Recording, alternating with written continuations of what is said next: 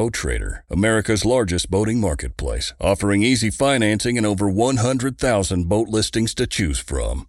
Sell, find, and finance new or used boats on America's largest boating marketplace. Visit BoatTrader.com to get started. This upcoming concert season will be all about the boots, and Tecovas is your stop for the best in Western style. Tecovas has seasonal and limited edition offerings this spring and summer, including men's and women's boots, apparel, hats, bags, and more. All Tecovas boots are made by hand in a time-honored tradition with timeless styles that are always on trend. And Tecovas has first wear comfort with little to no break-in period. It's hard to find this level of comfort paired with this level of style.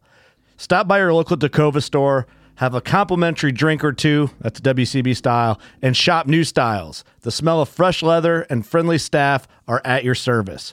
Many stores even have leather custom branding to make your boots truly personalized. And with regular live music and events, there's no in-store experience like it. If you can't make it into a store, just visit tecovas.com. That's TECOVAS.com. They offer free shipping on all boots, as well as free returns and exchanges, and ship right to your door. Go to tecovas.com and find your new favorite pair of boots today.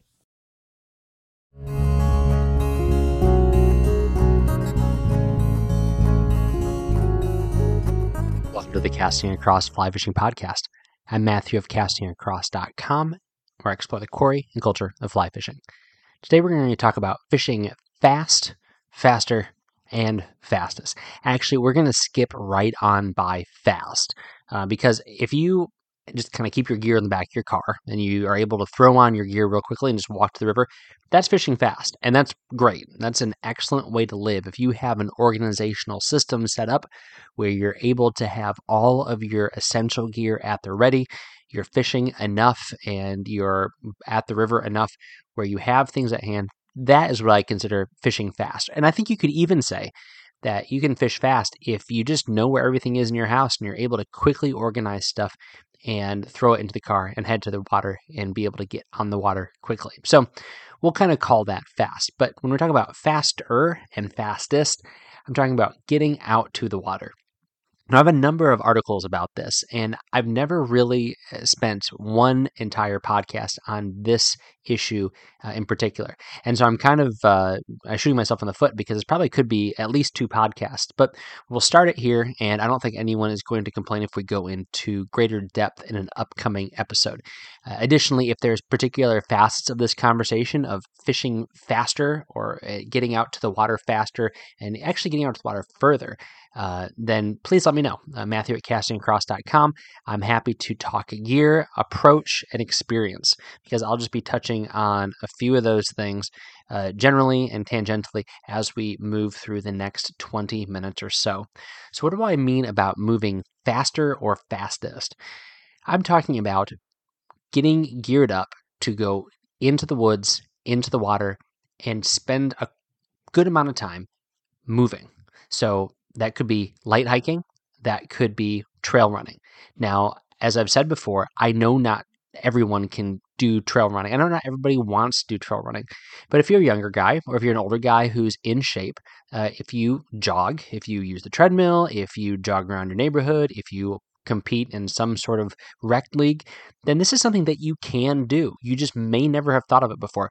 But what I'm going to do is I'm going to work through a couple of approach aspects and a couple of gear aspects and touch on the faster approach, which I would consider like the light hiking approach, and the fastest approach, which is the trail running approach. And what you could even do is probably do a mix and match and not have to go whole hog into one or the other.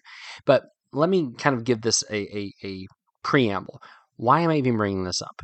What does this have to do with catching trout or any other fish for that matter? I like moving quickly and lightly into the woods because I'm very unencumbered when I'm moving lightly. So when I have a bare minimum of gear, I think that it just improves the experience. And if you've listened to me for any period of time or you've read my articles, you know that I love gear. I just like having the exact gear I need for that situation. The more finely honed my gear selection is, I feel like the better experience I can have. That doesn't mean it's going to ruin my day if I have a 5-weight and a 4-weight would have kind of ultimately been a better choice. That's not what I'm talking about. I'm saying things that are lighter, things that are more streamlined, things that precisely fit the kind of angling that I am looking to do. So that's part of fishing faster, is having a lighter weight, more streamlined payload of gear that you're bringing with you. Another thing is that, generally speaking, most folks are going to drive up to the stream, do a little bit of walking, and then start fishing. If you can drive to the stream, do a lot of bit of walking, that is going to expose you to fish that have seen less angling pressure. If you go to the stream and you do a whole lot of walking or even some jogging or running, then you are going to get even further away from fish that have seen lots of action. So this is one of my main kind of draws to this approach, is that you get in front of fish that haven't seen as many flies before, and you really get to some fish that maybe haven't seen a fly all season, even late into the season. You're talking like April, May, even early June, where I've definitely stumbled onto places where I've not seen another boot print. The fish have probably seen bears and otters and other animals long before they've seen an angler. So that's kind of the why. I'm not doing this just to do it. Although at the same time, it is good exercise. There is no better feeling than putting miles underfoot and catching fish and sitting down at a restaurant, in the mountains after a long day of doing that. It's just an awesome package, at least for me. That might not be what tickles your fancy, but for me, there's a lot of benefit to that. It really adds a lot to my fishing. That's not to say that just trail running isn't great, and that's not to say that just fly fishing isn't great. But when I combine the two, for me, that is super satisfactory. So, okay, let's get working through it. The most important thing that I would say when it comes to this kind of fishing faster and fishing fastest, is your footwear. Now, you may very well need two types of footwear. So normal fishing, even pretty fast fishing, you have a pair of wading boots, and that is the boots that you walk from your car to the river in, and that's those are the footwear that you use when you're in the water. If you're fishing faster, however, you might want to have a pair of light hikers. I have a pair of Merrell Moabs. Those are the ubiquitous Merrell shoes. I like them. They're not my favorite. My favorite light hikers are Targhee, Targhee, I believe, put out by Keen. Basically, what both of those shoes are, as well as many other models made by many other brands.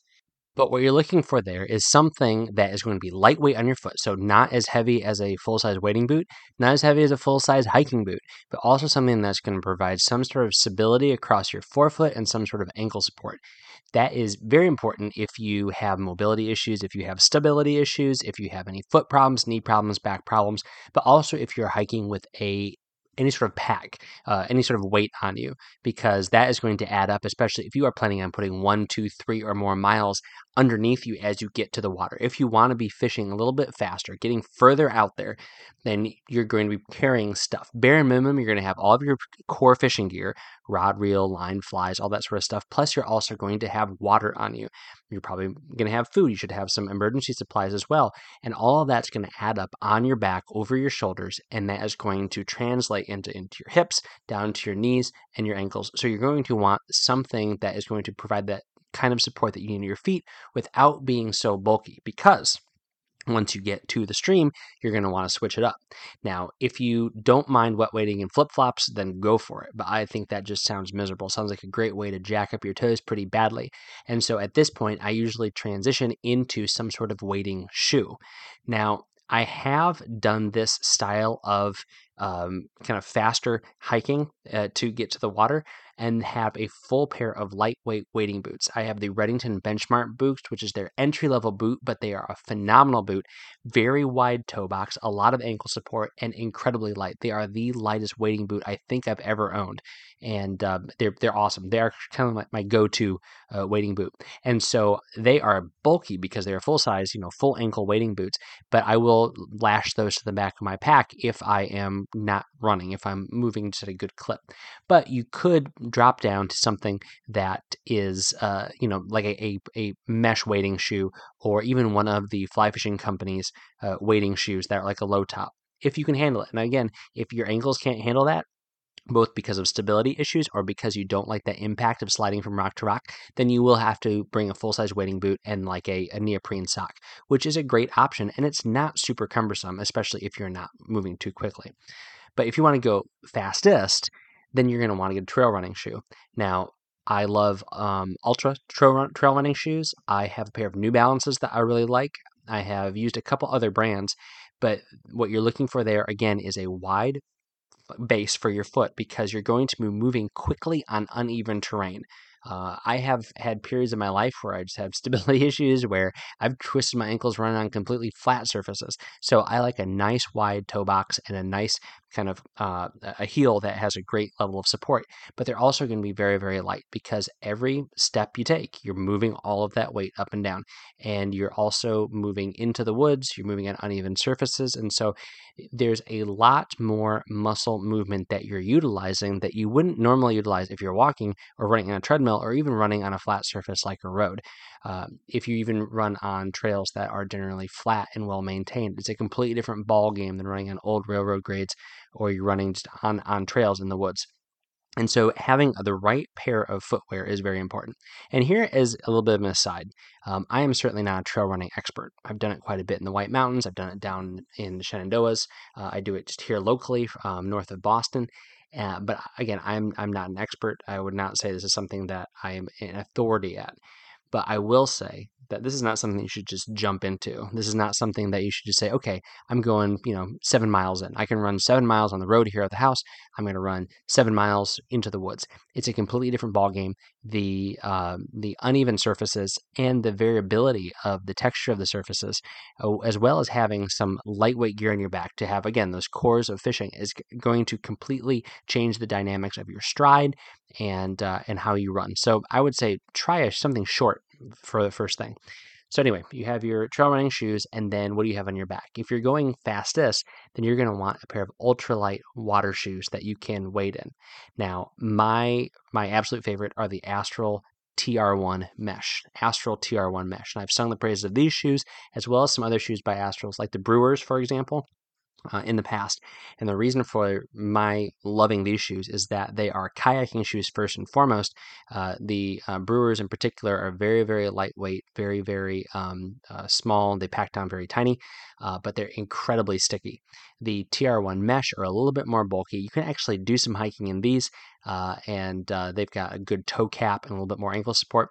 The only issue with those is, and to be honest with you, I haven't tried running in them. I have done some hiking in them. I just do not like putting a lot of miles on my feet in wet shoes.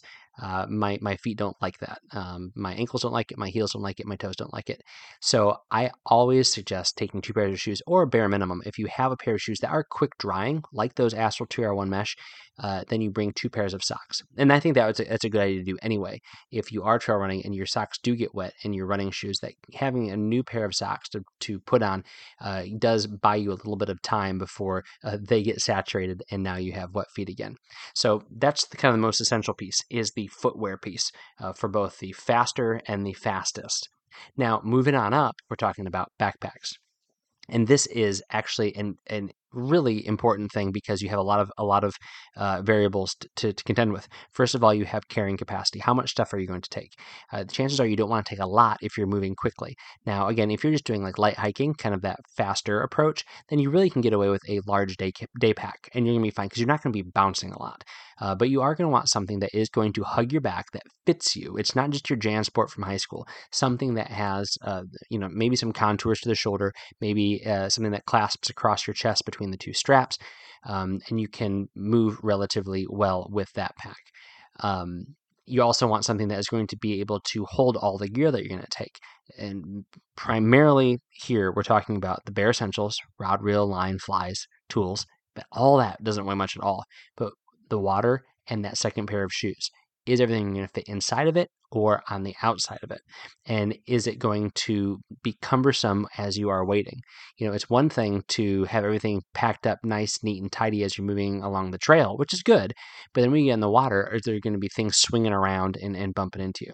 So you want to make sure it fits well and you can move well with it. But pretty much any day pack will do. My preferred pack for this is the Vitavoo Spinner Day Pack.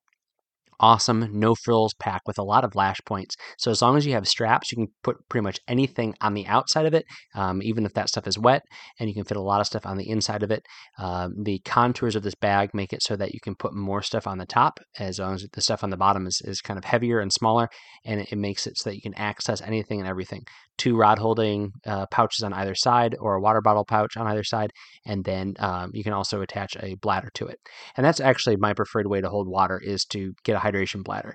I've never had good luck with them, so I'm not going to recommend any one particular brand. I feel like I'm buying new ones all the time. I think Camelbacks might have been the most reliable, kind of as I think back through the years, but even then, there's either a problem with the bladder itself, one of the connection points at the bladder, or the connection point down at the bite point where you actually put the thing in your mouth. And those things, clean them. Clean them right and clean them well, whether they're for your hiking or your fishing, because they can get nasty real quick. So that's the backpack piece of it. Now, probably more important is if you're going fastest, if you are going to be running or even jogging. Here, one of the greatest inconveniences and biggest headaches is if you have a backpack that is going to be moving around with you as you jog. If it is bouncing, if it is swooshing, if it's even jangling, that kind of stuff will drive you nuts. Maybe you're a much more patient person than me, but that kind of thing, I just can't stand it. I will stop. I will relash everything down. I'll move stuff around. If my nippers are bumping into my floating tube, it will absolutely drive me crazy, and I will fix it, because that's the last thing I want to do. I'm in the woods. I want peace and quiet. I don't want to be creating racket as I move. All I want to hear is my footfalls and the sound of my heavy breathing, right? Anyway. So what I like to do is find a bag that I can snug up tight around my shoulders, and something that I can clasp around my waist. So I can't even tell you the name of the bag I use, but it's an old LL Bean hydration pack that probably has a few hundred cubic inches of storage on the inside, and it works great. There is a big lash point for sliding in shoes, which is great for dry shoes or wet shoes. But then there's enough places to carry one fly box, all the essential tools, a Cliff Bar, a lot of water, and a fly rod. And that's all I need. Maybe a rain jacket I'll stuff in there somewhere, I'll lash on there somewhere. But as long as you have everything put in the right places, and again, kind of heavy stuff towards your low back, light stuff up between your shoulder blades, and then doing a good job of all of the little, miscellany, all your tools, having them in a place where they are snug so they're not bouncing around or rattling around, then that's really all you want. And this is something that you should practice before you get out. So that means maybe look like a goofball in your fishing backpack, jogging around the neighborhood, just doing a quick lap around the block. How does it feel? Because if it doesn't feel good as you jog around the block, it's definitely not going to feel good 1 mile, 2 miles into the woods. So that is the storage piece. So we talked about footwear, which I said the most important, and then the footwear is 1A. 1B is going to be your pack. So I don't take my sling pack into the woods. I don't take my chest pack into the woods. I don't take my vest into the woods if I'm going further and faster. I will stick with a backpack. And once you get ready to fish, you just rearrange everything. You move stuff into the pockets of your shorts. You move stuff into the front pouches of, if you have a backpack that's got like some sort of little pouch, or even if you're just wearing like a shirt with pockets in it, you drop it in there. And that's all you do, because again, that kind of fishing, there's chances are that you're not going to be in and out of your gear all the time. You're going to be able to just keep your core stuff handy. One quick note, for both of these kinds of fishing, the faster styles of fishing, I don't fish in pants. Well, and if I do, I'm just fishing in nylon pants, and I'm just fishing in a long sleeve, quick drying shirt. And it's something that I will be comfortable in on the trail, and something I'll be comfortable in the water. Usually I'm wearing like running clothes, whether I'm running or not, just because they're the most comfortable. All right, last thing I want to say is just what you bring. Pare it down to the bare minimum. I usually only bring one rod when I'm doing stuff like this. I usually only bring one reel. That came back to bite me last year.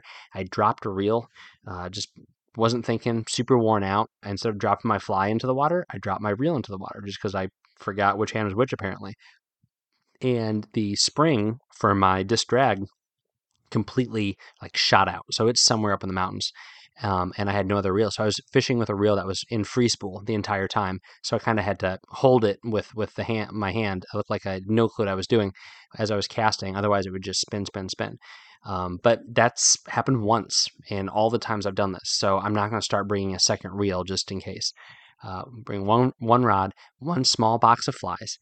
Generally speaking, this type of fishing, if you're moving a long ways away, you're probably going to be, pretty far away from your car, but you just got to pick the flies that you have confidence in and what you anticipate they're going to be biting on. And then just the most essential tools, if you have a pair of forceps that has scissors in them so that you don't even need to bring nippers, that's one less thing to bring and jangle around. I like to bring floatant, both desiccant and just gel floatant. That way I don't have to carry lots of flies as flies get waterlogged. I carry lots of tippet no matter what I'm doing. I carry, 3X to 6X, and then a replacement leader in case the world just falls apart. And that's really about it. You maybe have one piece of gear that you really like, but if you can fit it in there, then great.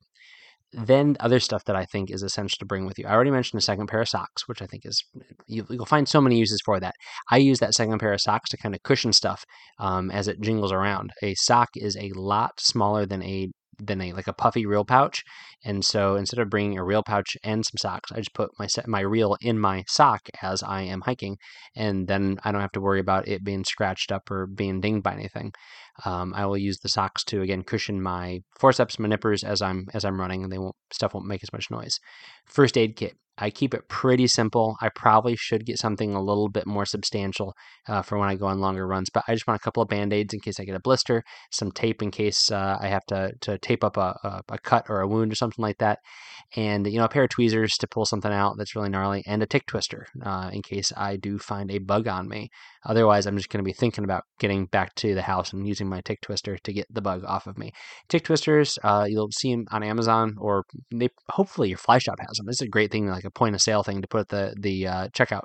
But they look like little forks that are bent, and you just put them on the tick and you spin it around, and eventually it'll pop them out. And I have never used this on me or any of my kids and left any mouth parts in me from the tick. So I keep one in my first aid kit and use it as needed. So that's really about it. Now, there's so much ground we could cover. We could talk about technique. We could talk about where to go, how to go, all that sort of stuff. But we'll say that for another podcast episode. But hopefully I've given you a few things to think about, and especially those most important things as you're fishing faster and fastest, whether you're doing light hiking or whether you're doing trail running, to get to the water, to find fish that haven't seen as many anglers, and for you to just have a great experience combining something that you already like doing, running or jogging or hiking, and combining that with fishing. If you do have questions about any of the things I've talked about or things I have neglected to mention in this podcast, let me know. Matthew@castingacross.com. As is the case, if I get enough emails about one topic, that usually will turn into an expanded podcast in the near future. And so I do appreciate all of those who have that kind of feedback. It does make it a lot easier to continue to put out more and more podcasts. This week's first article on castingacross.com is called You Need Water to Fish. You need water to fish. I don't know why this has been on my mind. I think it has to do with like my kids, and they're getting older and they don't drink as much water as they should. And I'm always on them for drinking a lot of water. And then I stop and realize, you know what? I drink a lot of water when I'm being active, when I'm working in the yard, when I'm fishing. I'm always running out and then having to go to my second bottle. And so I talk real quickly about why water helps you focus, why water helps you maintain stamina, and why it's an important part of safety while you're out in the water. So you need water to fish. Obviously, you need water to fish in, but why you need water. You need water to fish. And then Wednesday's article is a great place to go if you do have other questions before maybe you shoot me an email about what I talked about today in the podcast. It's called Rusty Fly Box, Faster and Farther. And so I have an entire article about trail running to fish. I have an entire article about light hiking to fish. And then I have a podcast episode about some of this stuff, but it's older. It's almost like 100 episodes ago. So it's almost 2 years. So there's going to be some overlap in that, but I talk more about kind of the fitness side of it.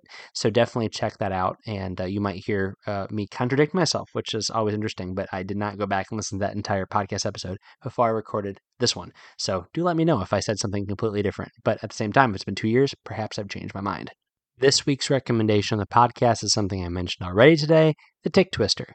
There's a lot of products like this, but the one that I use that I have had a lot of success with, it is called the Tick Twister by Tick Twister. I will put a link to this particular product on the show notes, this podcast page on castingacross.com. But at this moment, it is $6.52 and free Prime delivery for those of you who have that service on the Amazon.com. And so I bought a couple of sets, and I put one in the hiking backpack, I put one in my wife's purse, put one in my fishing stuff, and then there's a couple other bouncing around somewhere. But they have 2 different sizes, which is great if you live somewhere that has different sizes of ticks. It's just such peace of mind. You can use it on yourself, your kids, your pets. I've had it where we've had people that we've run into on the trail, and they're like, you could tell they're in distress. They said, "Hey, if you don't mind, you can use this," and it popped right out, and just hit it with some alcohol, and you're golden. So it's a great thing to have. Lyme disease is awful. I had it. I do not wish it on anybody. I got a particular virus that a lot of people got over the last few years, and compared to my bout with Lyme disease, I would take the big C any day of the week, because Lyme disease is no fun. So let me know if you have questions about the Tick Twister or other products. Maybe I've tried those, because once you've had Lyme disease, you are very aware of ticks, and especially if you have lots of little kids in your family. Thanks for listening to the Casting Across Fly Fishing Podcast. Please subscribe in your favorite podcast app and rate the podcast on iTunes. Then head over to castingacross.com for 3 posts a week on the people, places, and things that go into the pursuit of fish.